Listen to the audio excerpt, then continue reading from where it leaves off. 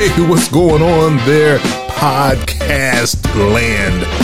Matthew Johnson once again back with another edition of Dementia in Black and White. In this week's episode, we are going to talk about drugs that are used to manage the symptoms of Alzheimer's and dementia in general, I guess. And I'll give a little background on kind of what they do and the benefits and drawbacks, and talk about what my own experience is in terms of taking care of my mother. So sit back, relax, enjoy this week's episode of Dementia in Black and White.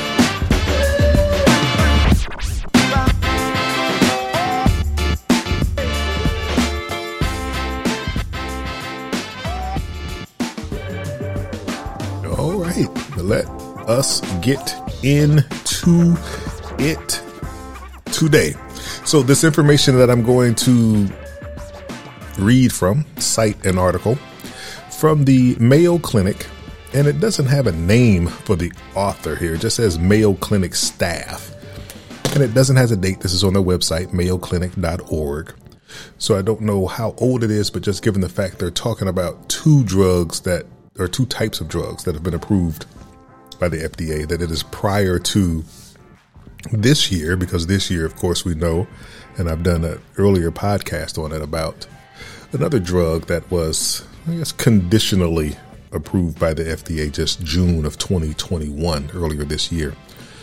So this was obviously written before that, but the title of this article is Alzheimer's, Drugs Help Manage Symptoms, and then the subtitle, Alzheimer's still has no cure, but two types of drugs can help manage the symptoms of the disease. And so let's just cite some information from the article. It says Alzheimer's drugs might be one strategy to help you temporarily manage memory loss, thinking, and reasoning problems and day-to-day function. Unfortunately, Alzheimer's drugs don't work for everyone, and they can't cure the disease or stop its progression. Over time, their effects wear off. And then it talks about the two different types of drugs that are currently approved: cholinesterase inhibitors and mematine. I'm not sure if I'm pronouncing that correctly, but those are the two different types of drugs. And it says that they are not approved for mild cognitive impairment. It says many people with mild cognitive impairment, but not all, eventually do develop Alzheimer's or another dementia, but this drug is not intended to treat those with mild cognitive impairment.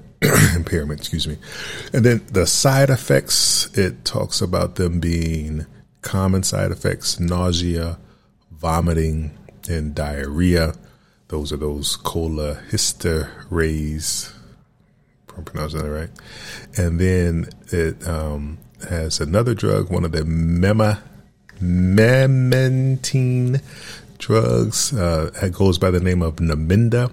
It says that common side effects of that are dizziness, headache, confusion, and agitation. Kind of some serious side effects there. And the, street name for some of these drugs, and you may have heard of them, your people might be taking them: Aricept, Razidine, and Exelon. Three of the common drugs that are taken, the cholinesterase inhibitors. So these drugs are out there. They're there to treat the symptoms, as this article said.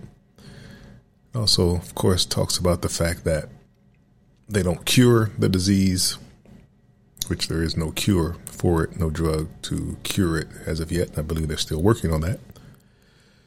So what it really does is, I assume if you catch someone early, you can perhaps help them with those conditions, focusing and memory, day-to-day function. So where do I stand on it? My mother does not take any of those drugs.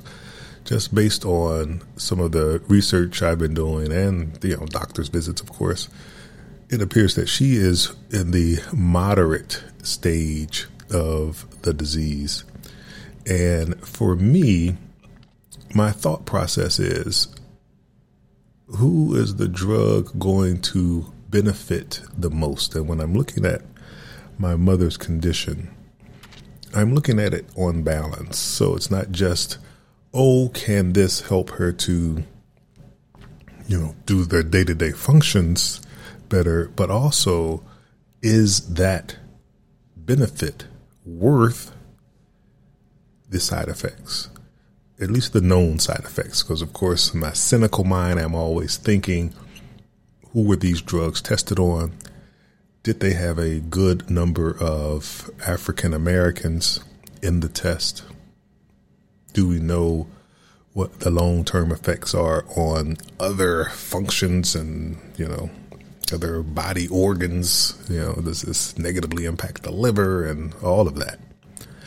Of course, how does it intersect with other drugs? Even though my mother is not on any other drugs, she doesn't have high blood pressure. She doesn't have diabetes. Some of those conditions that run rampant in the African American community particularly. And so I didn't want to go down that road unless I would have been assured that this thing could have her, have more benefits than what the benefits are, in terms of her, if she were to get some type of clarity,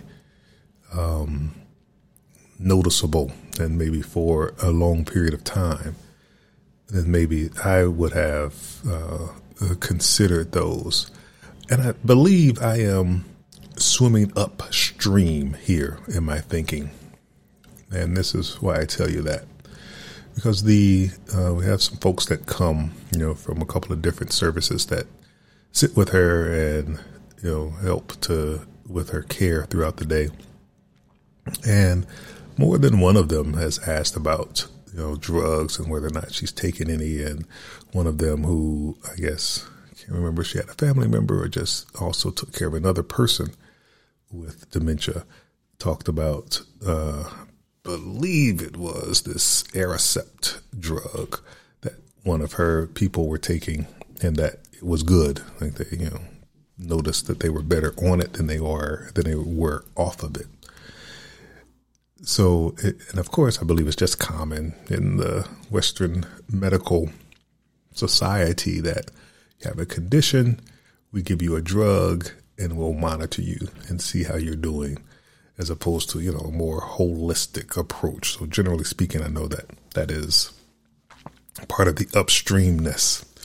So in addition to the folks who come in and care for her, as I was doing these tours of the memory care facilities, and I've only gone to 5 so far, 2 of the larger facilities that had an assisted living side and a memory care side, and then the other 3 were smaller, like home-based care places, but they also had, offered care for people with Alzheimer's at, all stages of Alzheimer's. And of course, they ask about the condition of my loved one, my mother, because at the larger facilities, they actually have levels of care that determine the rate that they charge you. So if you are at a level 1, the person is more independent, not on medication, because they don't have to do medication management and keep up with that, your rate will be a little lower. Where if you're, need help going to the bathroom, need help eating, on medication, that might hit you at a level 3, which would have you in the higher end of the sliding scale for the monthly rate. So they ask about that. And without exception, each place that asked what medications does she take, when I said none, there was this kind of shock and awe look in their face. Oh, she doesn't take any medication?